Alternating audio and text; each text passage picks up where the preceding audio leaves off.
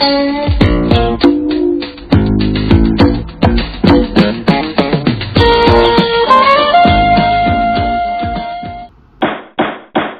day, everyone. Good day. You may all be seated. Judge Jeff is ready to rule on some of the cases that come up recently.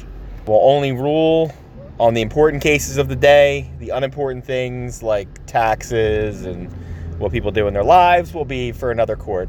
This is the second highest court in the land. The only way to appeal beyond us is to go to the Star Wars Minute. First case on the docket being brought forth by Sean German, I believe is how I pronounce it. German. I'm already suspicious of him. All right. He has brought up a case that has been going on for the last 40 years. Furley v. Roper.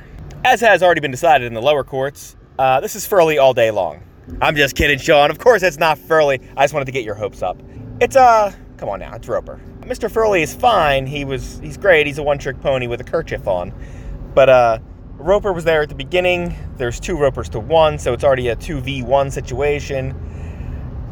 He was there during the better part of Three's Company, the first half of the series before, I hate to say that show went downhill. It never was really at the top of a hill so much as at the very small part of a bluff.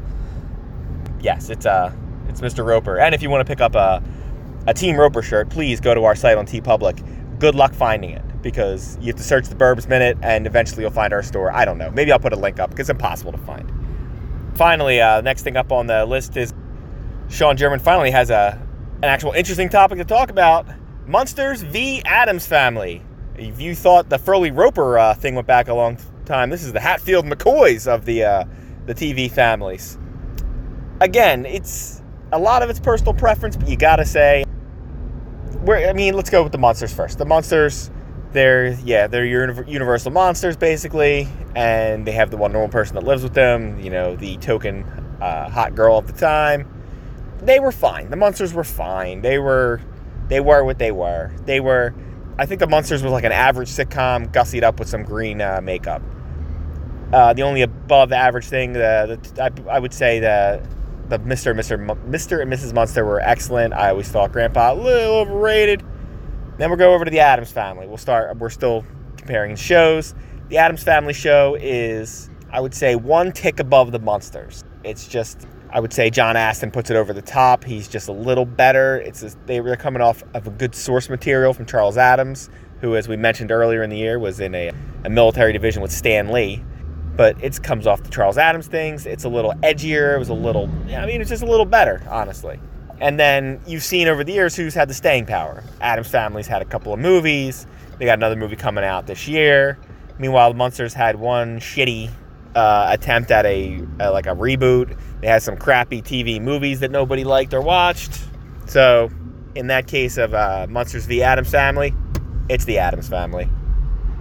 My old friend Patrick Dillon has put up the scene from Good Will Hunting of how do you like them apples? So, if the question is, how do I like them apples? I like them as applesauce with some cinnamon on there. That's the way I take it. I do not eat an apple because I'm not a 17th century farmer. Next up on the docket from Captain America Steve Rogers.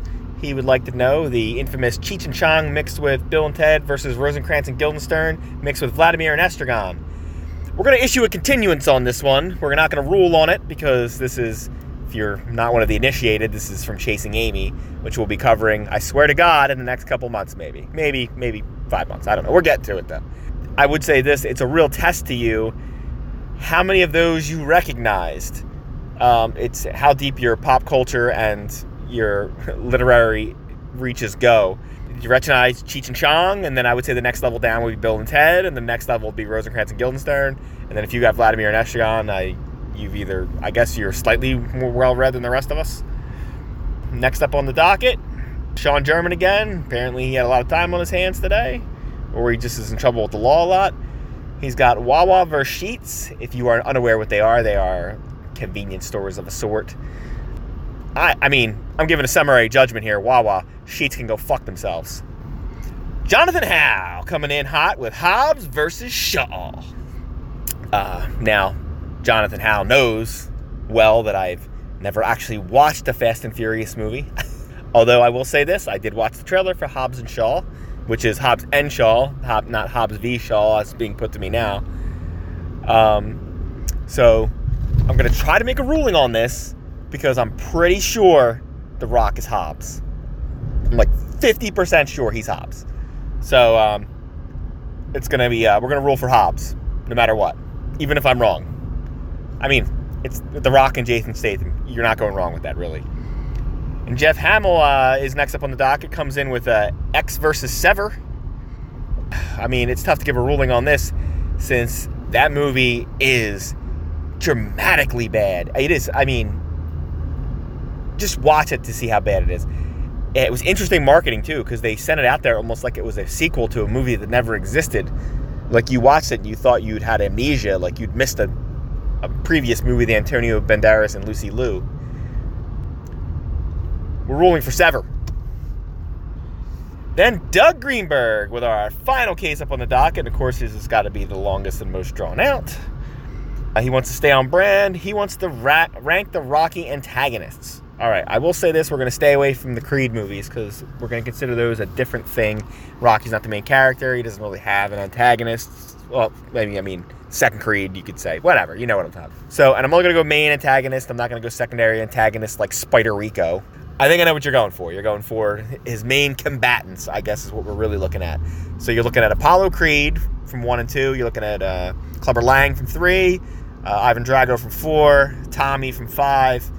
And I had, oh God, what was his name? I know it was Antonio Tarver from Rocky Balboa. I can't remember what dumbass name they gave him in it. All right, so we'll go from bottom to top, of course. I got to be honest, last place was tough for me. By just a slight golden lock, I'm going to give it to Tommy the Machine Gun. Because although I would argue that my next one up on the list, which is the Antonio Tarver from Rocky Balboa, is underwritten and is not that important to the story, Tommy Gunn sucks. That movie. I mean, listen, if you want my full thoughts, go over to the Slycast and you can hear me just shit on Rocky 5 for 2 episodes. It's terrible. And Tommy Gunn is part of the reason why.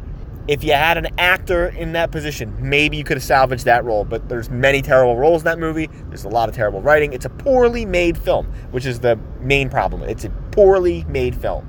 Say what you want about all the other Rocky movies. This is the only one where it looks like who the hell made this movie? Like, why don't they know how to make movies?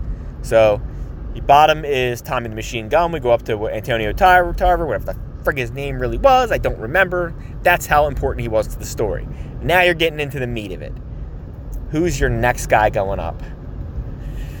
It's real tough for me. I got to be honest. I'm gonna put do you go Drago or Mr. T? It's too close to call almost. As much as it kills me, I think I'm gonna put Drago here. Because although I think Rocky 4 is superior to Rocky 3, Mr. T is a slightly better antagonist. He gets a little more to do. The fear of Drago is almost worse than, like, I mean, I understand, he kills Apollo Creed and this whole thing, but, like, it doesn't really matter. He's more of a MacGuffin even than Mr. T is.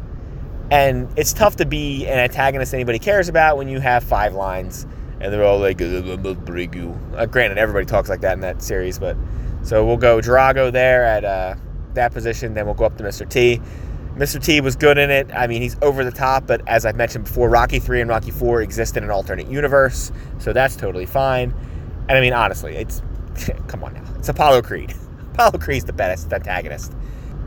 He's a fully fleshed out character. He's not even the bad guy. He's literally an antagonist. He's what is in our protagonist's way.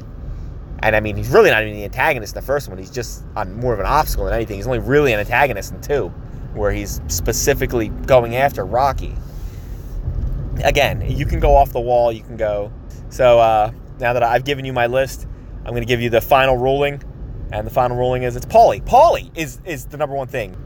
We're going to send Paulie to movie jail for 10 years, and he gets no conjugal visits with his sex robot. I'm not going to bend on that. No conjugal visits with that sex robot. All right, that's going to be it for Judge Jeff. Maybe we'll have another one of these before we come back with Chasing Amy. So if you're out there, watch Chasing Amy. Figure out what you're doing. You've heard the bell. That means our session is over. Everyone get the hell out of my courtroom. Justice!